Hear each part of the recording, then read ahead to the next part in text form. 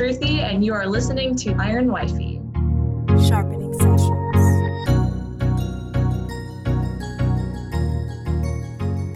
Hey guys, and welcome back to another episode of Sharpening Sessions with Iron Wifey. This week, I have Shruthi from The Honest Truth on with us. Shruthi, how are you? I'm doing great. How are you? I'm good. I see your dogs want to kind of join in on us with this interview. Yes. Can't really. I try to train them. Maybe not the best trainer. Who knows? No, you are fine. So you are a blogger. Can you tell us a little bit about yourself? Sure. So I am a full-time blogger based in Austin, Texas. I was born in South India, moved to the U.S. as a kid, just bred and born and bred, or not born, but like brought up in Texas, and then got married to this super tall, awesome, God-loving, 6'6" Texan dude. I'm pretty sure I said those things already, but and then we moved to London for a year. He's an architect. That's where I started my blog because my job fell through while we were over there. And I was like, Lord, what am I supposed to do? I've got all this time here in London. What's going on? And I don't know, my passion's always been writing, photography, film, communicating with people. So yeah, I started my blog in London and now I'm back in Austin. And that's a little about me. Awesome. So we'll dive into your international travels in a minute. Mm-hmm. But what led you to start your blog? I know you're bored in London, but truly, what led you to actually get started? So about 6 years ago, I started a blog called Salt and Pepper. I don't even know if it's around. It was a food blog. It has one entry, I'm pretty sure.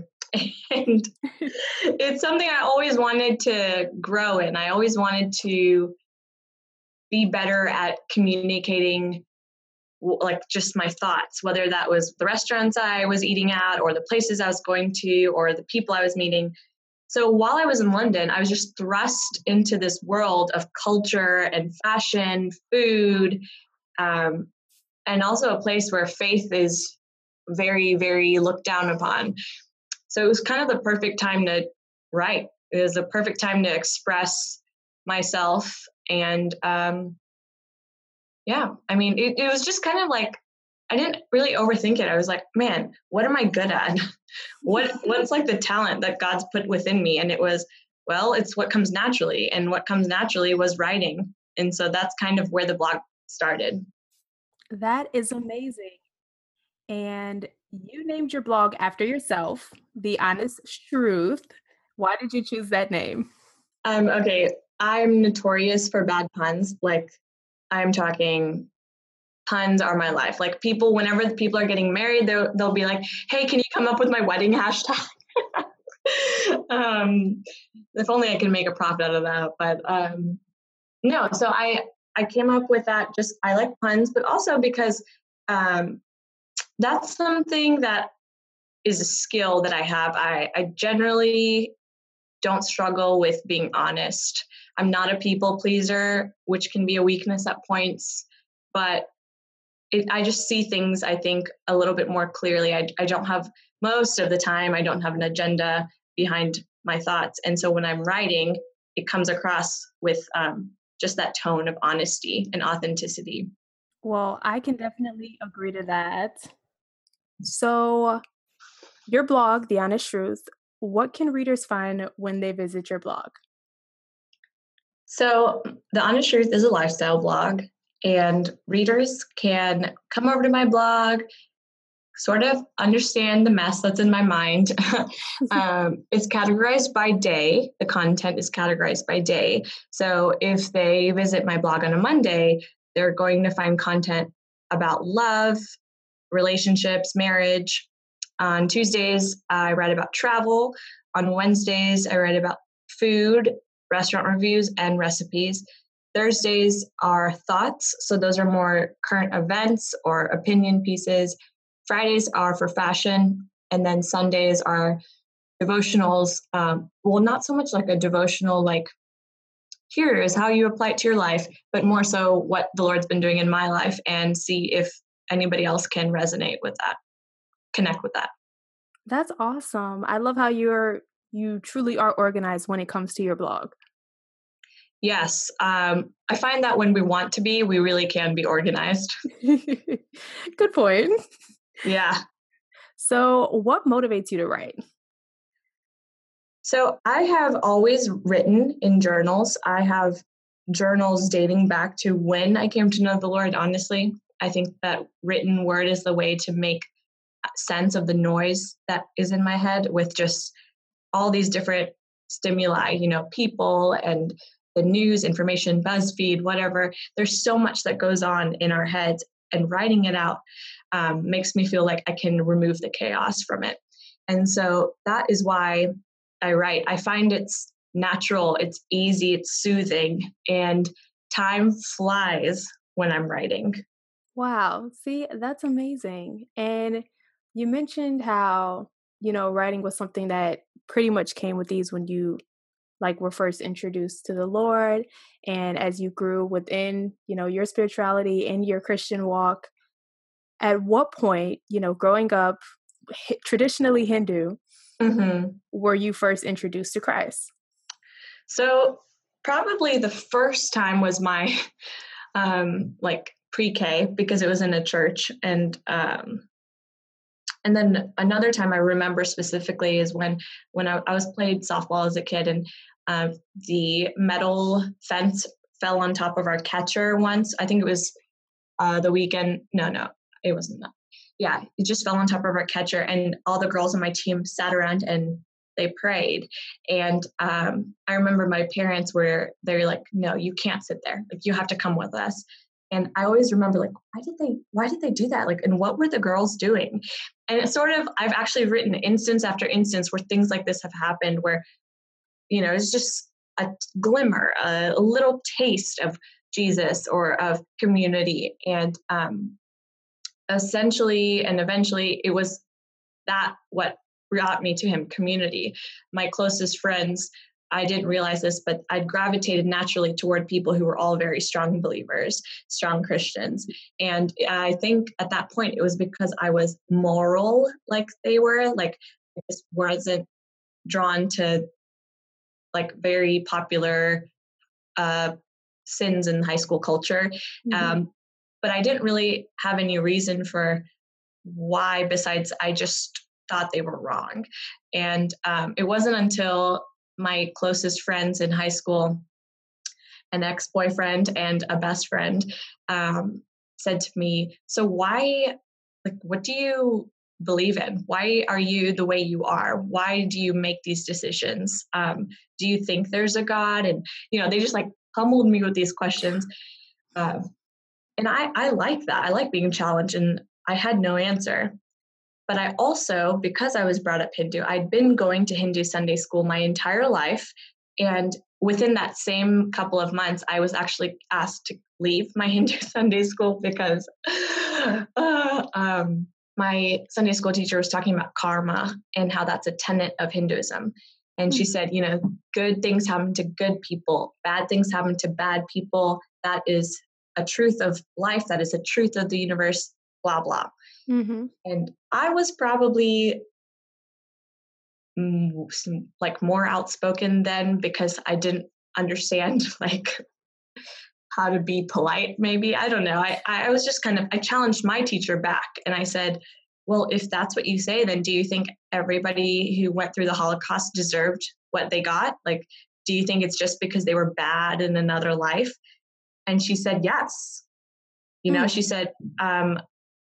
She said, if we believe that karma is true and bad happens to bad, and all of that horrible pain that they've gone through probably came from some sin in their past.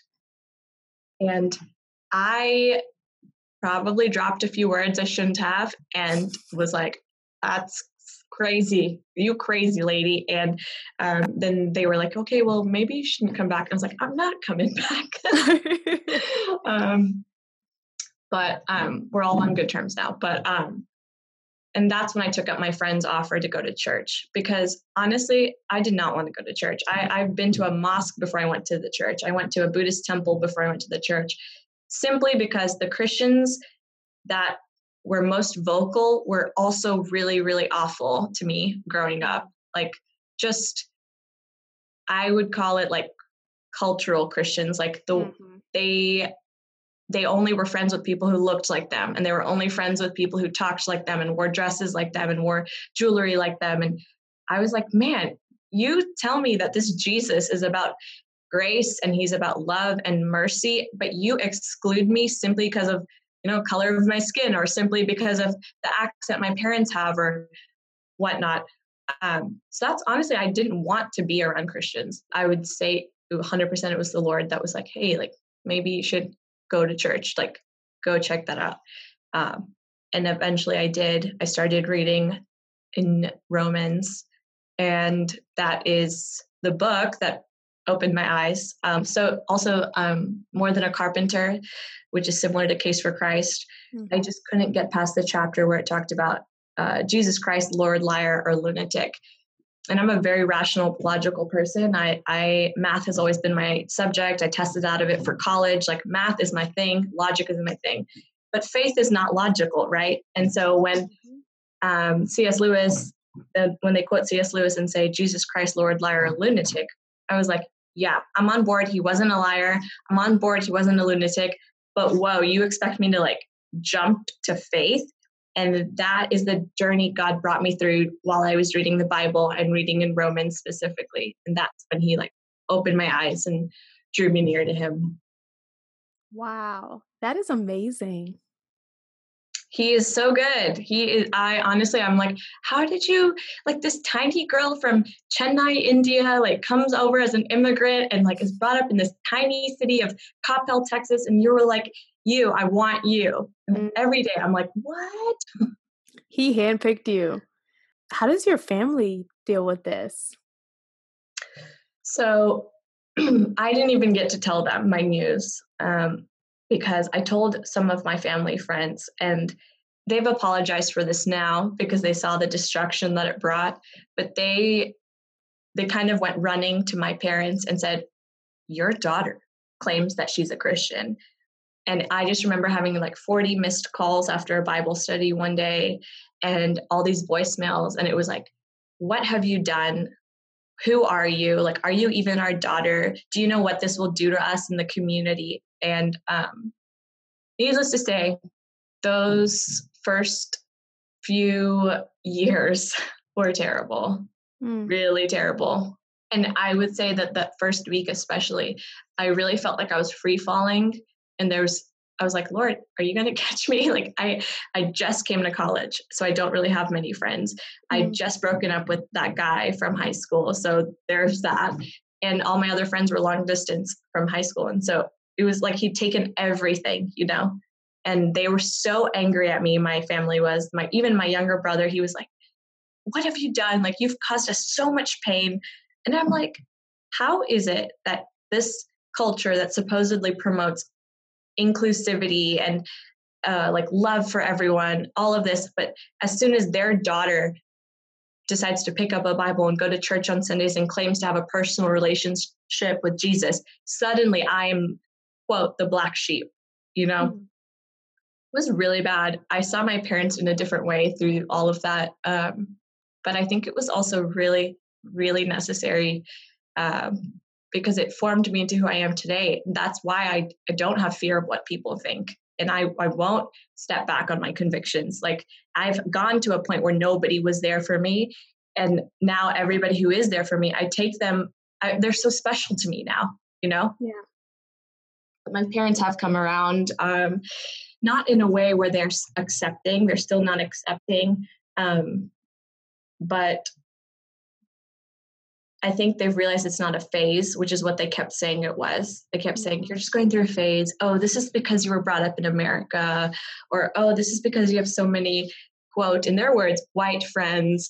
And I think they're learning. Like I don't label them, and like they can't label me like that.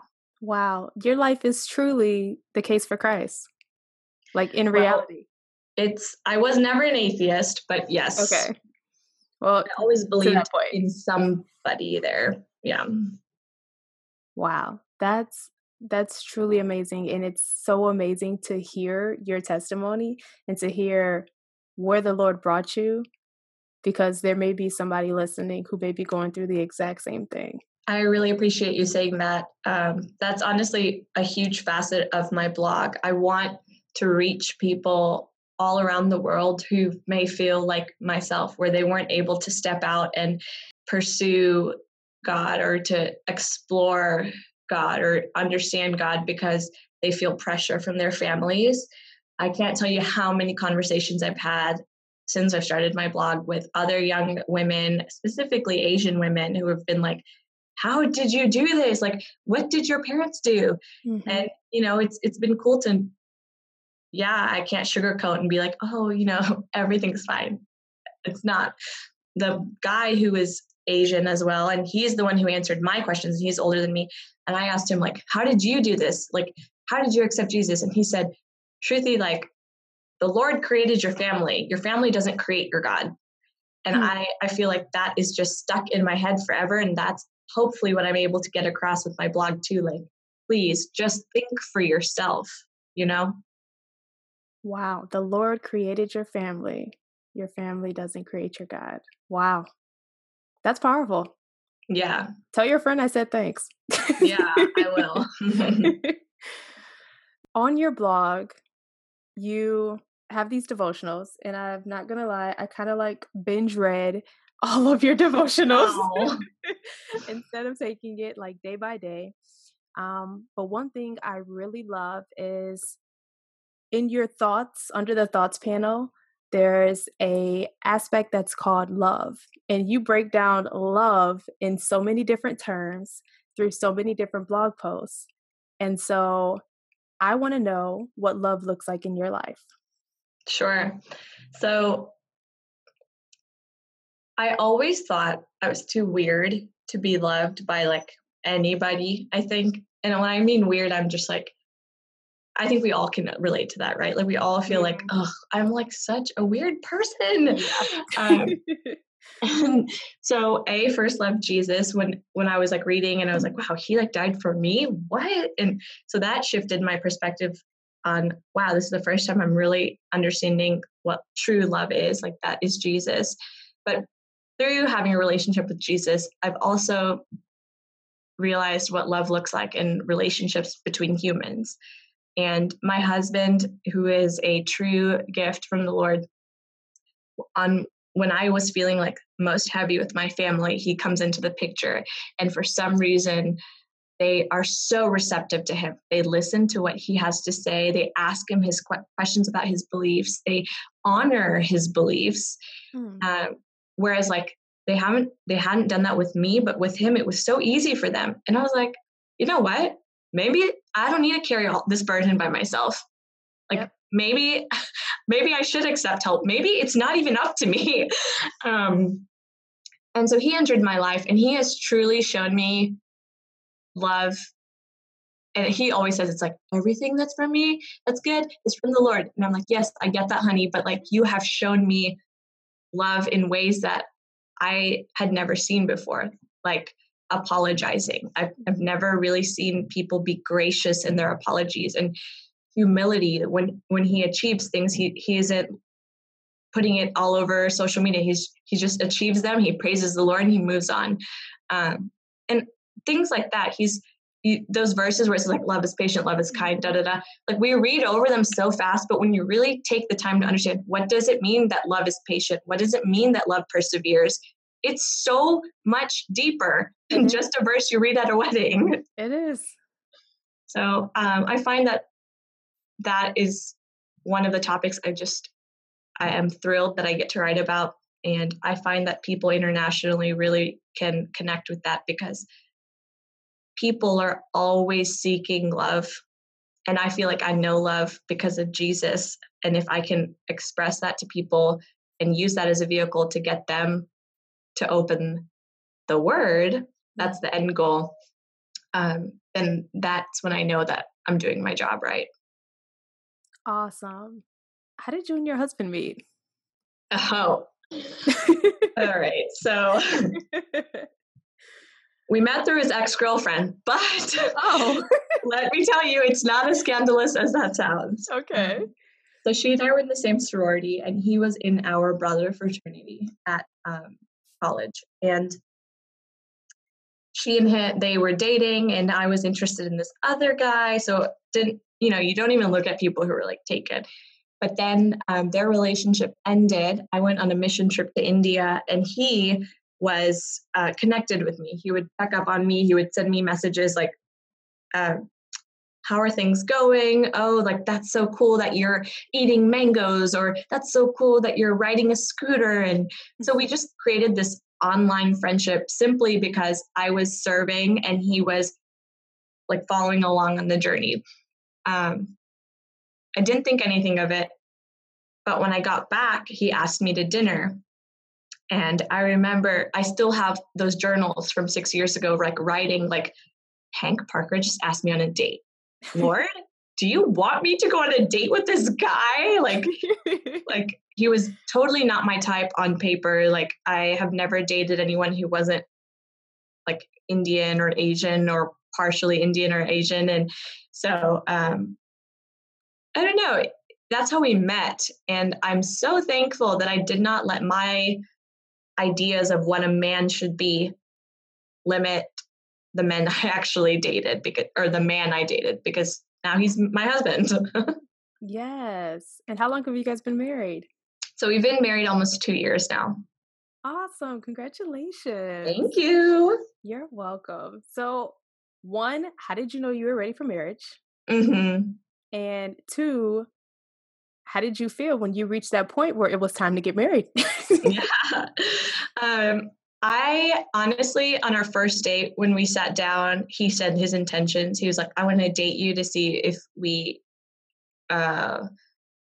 this can turn into marriage. And I was like, great, because I am not about to date like guys who are not serious. Like, I was over that at that point. And so we were on the same page from date 1. Let me tell you, I have friends who have been dating for years and they're still like, I don't know if he's interested in marrying me. And I'm like, girlfriend, why has it taken you 2 years to realize that, Mm-hmm. So we knew from the first date we're ready to get married, but our lives were such that we had to date for 3 years before we got engaged. And then we were engaged for a year before we got married. So we were together for 4 years before we got married, which in the South seems people like, whoa, unreasonably long. But life was just crazy. And he was studying abroad and everything. We knew we were ready for marriage whenever his architecture school load wasn't going to crush him. Mm-hmm. And we just, we prepared for that by joining a small group together once we got serious in dating, which was like 6 months in. And our families, they met within 6 months as well. Like, we were just like, all right, we're heading to marriage unless something stops us. And nothing stopped us. And that's amazing that you guys knew that at such a young age. Yeah, I'd say like all the time, I'm like, you're such an old soul. Like, but then sometimes I'm like, you're such an old man. But honestly, it's refreshing dating a man and not a boy. Mm-hmm. Tell me about it. Yes, I completely agree. And so you've been married for quite a while now. Mm-hmm. How do you balance marriage, being a wife, and life? Yeah. So I feel like marriage is the foundation, like we're always married, but sometimes I struggle with being a wife in like realizing that he needs to listen, like talk, and he just wants me to listen, or that I can trust him with my insecurities, or sometimes I feel like I have to just be like encouraging and supportive, but he always is like, no, like, you can also just tell me what you're feeling. And I'm like, oh yeah, so that wife thing, like the whole being one thing. Yes, you don't judge me. Oh yes, I forgot. So that's definitely a work in progress. And then the life thing, Well, life has been nonstop for us, I feel, since we've gotten married. So right now is a really sweet time where we're kind of making memories in the mundane moments. Mm-hmm. We're enjoying the grocery shopping. We're enjoying the walking the dogs. We're taking in all the little moments. So right now, life is slower. And I think that's helping our marriage because we're just not going 100 miles an hour. Amazing. Well, I want to get a little bit into your blog and how you Mm-hmm. actually got it to a point where you were able to do it full time, but we'll Mm. do that right after this break. Okay. Are you enjoying the podcast you're listening to right now? No worries, it doesn't have to stop here. With more podcast interviews, blogs, and our monthly magazine, we want to invite you into our community of sisterhood. We are daughters of a king, which makes all of us sisters in Christ. As sisters, it's our responsibility to encourage and inspire one another because, at the end of the day, as iron sharpens iron, one woman sharpens another. Check us out online, ironwifey.com. That's IRONWIFEY.com.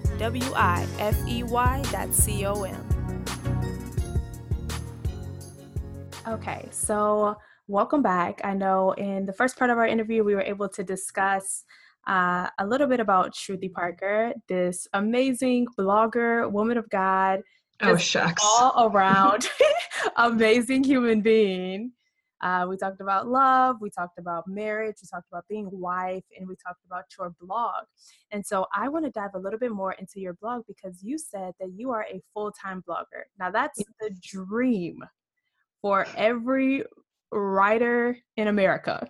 How did you reach that point? Okay, so when I got out of school, I worked for a few years as a marketing professional, and then I got into blogging.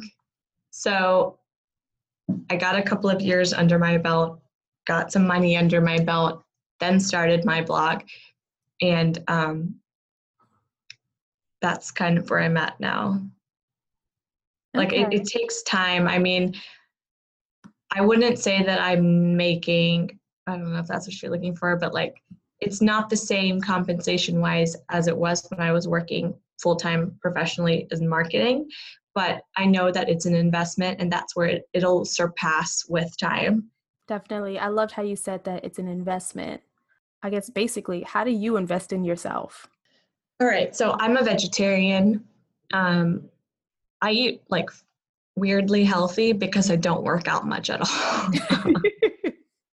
I love milkshakes, don't get me wrong. I think I've had 3 in like the past 2 weeks.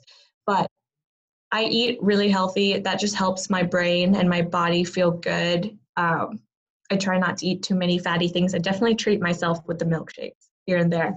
But food is a big part. I don't even want to worry about appearance, right? So I do what I can in that I just do my part in putting the right things into my body.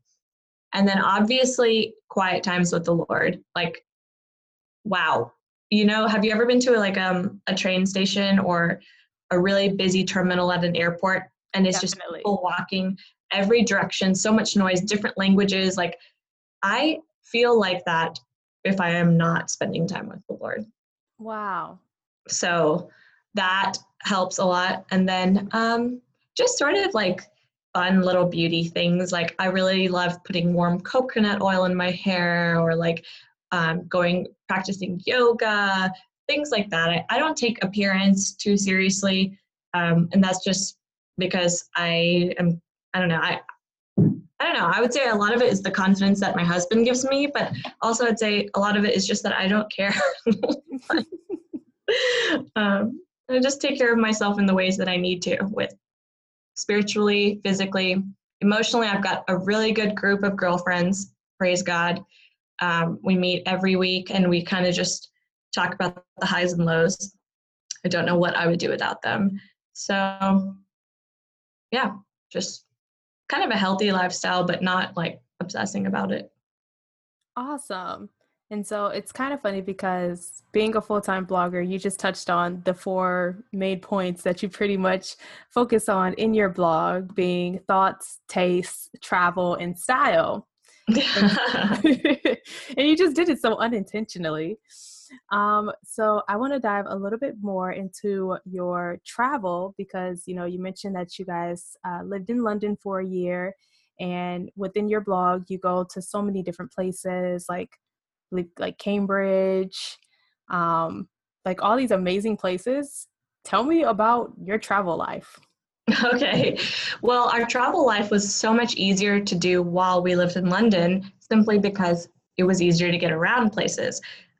We took a bus from London to get to Cambridge or to Oxford, and then we took a 20-pound flight to get to Dublin, which you can't even fly to Dallas from Austin for 20 pounds.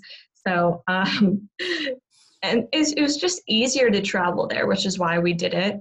Um, I'd say our favorite places for sure were Bali, Indonesia.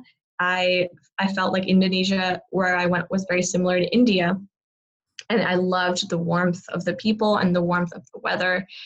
We also loved Iceland. It truly is untouched. It's still very like protected, and natural beauty is just astounding. So those two are kind of polar opposites, but man, I also feel like when I was talking about Romans earlier, like my favorite Bible verse is Romans 1:20, about how men are without excuse, for God displays himself in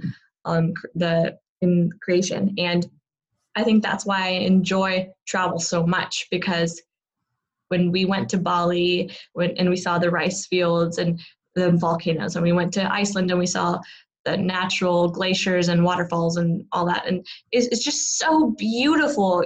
You can't even, man cannot imitate, man cannot create. You're just like, man, we are tiny little humans, and there is a God, A, because look around you, but also B, because he says it in the word. So.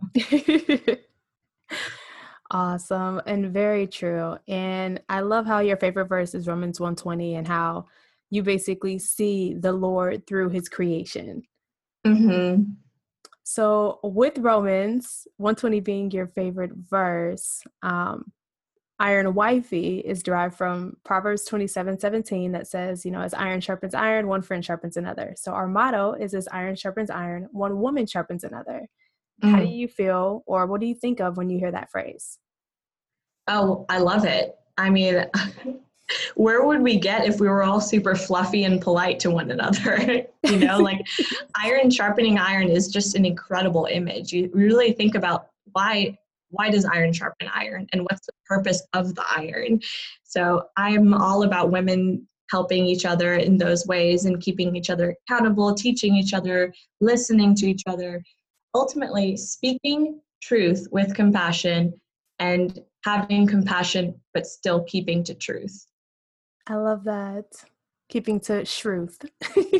Hey, I see what you did there. It's okay. I'm super awkward when it comes to like those punny things. Oh, you know what? You just gotta go for it. Just like you did. So, speaking of iron sharpening iron, how do you, Shruthi, sharpen other women in Christ? Okay, so you know how like God is a loving God, but he's also a powerful God? Mm-hmm. So I tend to lean to the fact that he's a powerful God, and I kind of forget sometimes that he's a loving God. I'm just like, man, like God can do that, Mm-hmm. But I have a lot of friends who are the opposite, where they're always like, God is like our Father, and like, they're very like heart people, and I might be more of a mind person. And so I feel like I'm able to sharpen my friends when they doubt God's power. And they doubt his ability. They put him in boxes, and they get offended by like, why is my compassionate Father doing this? And I'm able to remind them, like, hey, like, let's take a look at Job, or Yeah. like, let's just remember for a second that you don't need to doubt him. And I'm also thankful because I have these women in my life, and when I often struggle, I'm like, oh, I'll get works-based because I'm like, oh, he's powerful, and they're like, no, he loves you. Remember, like, his love doesn't depend on your works at all. And so it goes both ways, absolutely. Awesome. And speaking of works, faith without works is dead. So how do you exercise your faith? Oh yeah.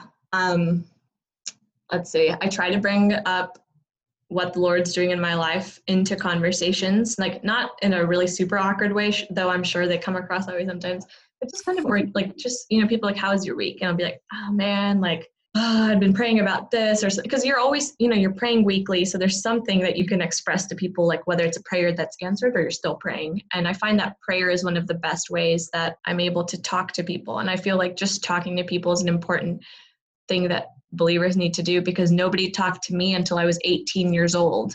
And I lived in this country for 17 years. So it's like, hello, like if one person had maybe had the guts to come up to me and say something about Jesus. But I know that God's timing is perfect. I know all that. Do you know what I mean? I feel like that's one of the ways like works. I think if we could just use the amount of words we say to like engage people and invite people, that's one way. I also, while I lived in London, it was cool. I got to teach English to refugee women. And it was such an amazing experience because I got to learn a lot about all the countries they came from, but we also got to tell them about Jesus. And I'm currently about to commit to something like that in Austin as well. And I'm really excited for that just because I miss it. I miss that like ease of just serving people and getting to talk to them that way. And then in our small group, we like to have third place, which is like, we'll have a social event and then bring in people who may not necessarily know the Lord and just kind of show them like, hey, Christians aren't these like weird antisocial people, like, and just, I don't want to have an agenda because I feel like I can see when people have an agenda, and I don't want people to ever to feel like I'm just having them around me to like make them Christians. But at the same time, like my biggest heartbreak would be if the people I loved most didn't know Jesus. So just asking him for opportunities to give me more ability to work and help bring people into knowing him. That's amazing. I love your heart for hospitality. I love it. I think I would have to attribute that to my parents. Like they are the most gracious hosts. Awesome. Well, it definitely comes out in your speech, in your testimony, in your actions. And I can't wait to see what the Lord does through you in this new thing that you're going to try to kick off in Austin. But I'm super excited for what the Lord has for you. Oh, thank you so much. It is my pleasure.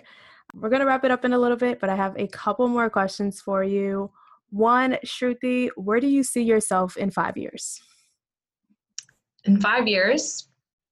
Love this question. I feel like it changes all the time.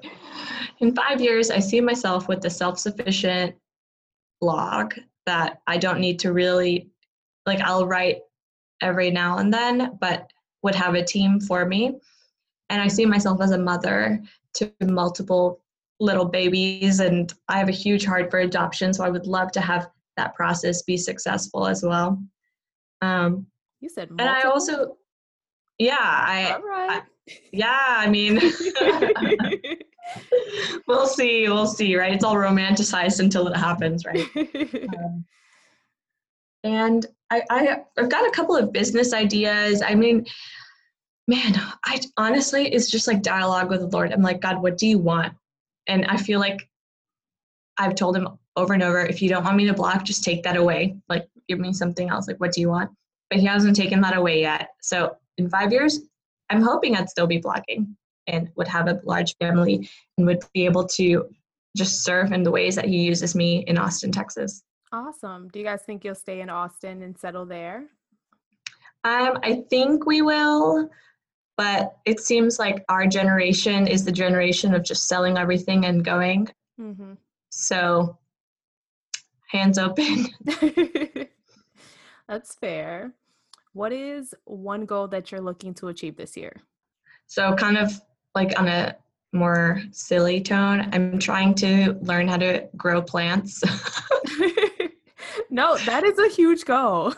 Yeah, I have already, all my succulents are dead, and then my giant gardenia plant is gone. But I have 3 plants that are alive. So I think I'm like 50-50 right now. It's only been 2.5 months into the year, and I have already killed half of my plants. But you have 3, yeah. one for the Father, one for the Son, and one for the Holy Spirit. That's all you need. Exactly. That is awesome. So growing plants, we're going to have a green thumb here. Mm-hmm. And I'm going to turn these brown thumbs green. Hey. Shruthi, what is the best advice you've ever received? I think it would go back to what I was saying earlier about what that mentor figure said in my life about how people don't create God, but how God creates those people. Because that kind of just, every social interaction, I can always take with a grain of salt, because I'm like, okay, but like you're imperfect also. And like you don't get to dictate like my beliefs and things like that. But then on like other little things that I try to live by are like respond, don't react, rise above the little things, and then do you pray about it as much as you talk about it? That last one got me, because I definitely need to keep my mouth shut at that point. What advice would you give your younger self? Oh man. Oh gosh, my younger self. I would tell her, oh my gosh, she was such a mess. I would just tell her, like, you don't need anyone's approval. You don't need to fight for anyone's approval, because that's only going to make you miserable. And the day that you let go of that is the day you're going to become yourself. Wow. That's a good question. I hadn't thought of that. Yeah. Wow. That's powerful. The day you let go of yourself is the day that you become yourself. I mean, I just needed to stop fitting in to like feel right in my skin. Yeah. Because fitting in, what even is that? That's a social construct of people who have the loudest voice. Like, no wonder I wasn't ever going to fit in. Just be yourself. You're perfectly made. I wish you were around when I was younger and told me that advice. I wish I was around when I was younger. And my last question for the evening, what advice do you have for someone who may be going through what you went through? I would say find a community of people, but ultimately you have to rely on your relationship with the Lord the most, because He is the only one that is going to make you feel less lonely, and He's the only one who's going to make you feel hopeful. He's the only one who's going to give you the ability to get up in the mornings when you feel like everything is falling apart, and like you're going to be fine. You're going to be okay, because He doesn't forget you. He won't forget you. He hasn't forgotten you. You're in the shadows of His wings. You're in the palms of His hands. You just got to keep reminding yourself that you're not alone. There's always a set of footprints right next to you. You got to trust Him, even though it feels like everybody you love is turning on you. Wow. Well, Shruthi, thank you for sharing your heart with me this evening. I appreciate everything, your time, your testimony, your trials, your tribulations. I am in awe of the woman that God has created you to be. That is so sweet of you to say. Thank you so much for having me and for taking the time to get to know me a little bit. Of course. It is definitely my pleasure. Now, before we leave, The Honest Shruth, where can people find you? So you can find me at thehonestshruth.com or on Instagram.com/thehonestshruth. Is there anything else that you want to share with us this evening, Shruthi? Just everybody have a good rest of your week and keep your head up. All right, guys. Well, you have just tuned into another sharpening session with Iron Wifey. This evening, we had Shruthi Parker, blogger of thehonestshruth.com. Please check her out. She is absolutely amazing, and the Lord is truly speaking through her and through her blog. And for those of you who may be going through similar situations, she's definitely someone who will inspire and motivate you to continue to follow the Lord.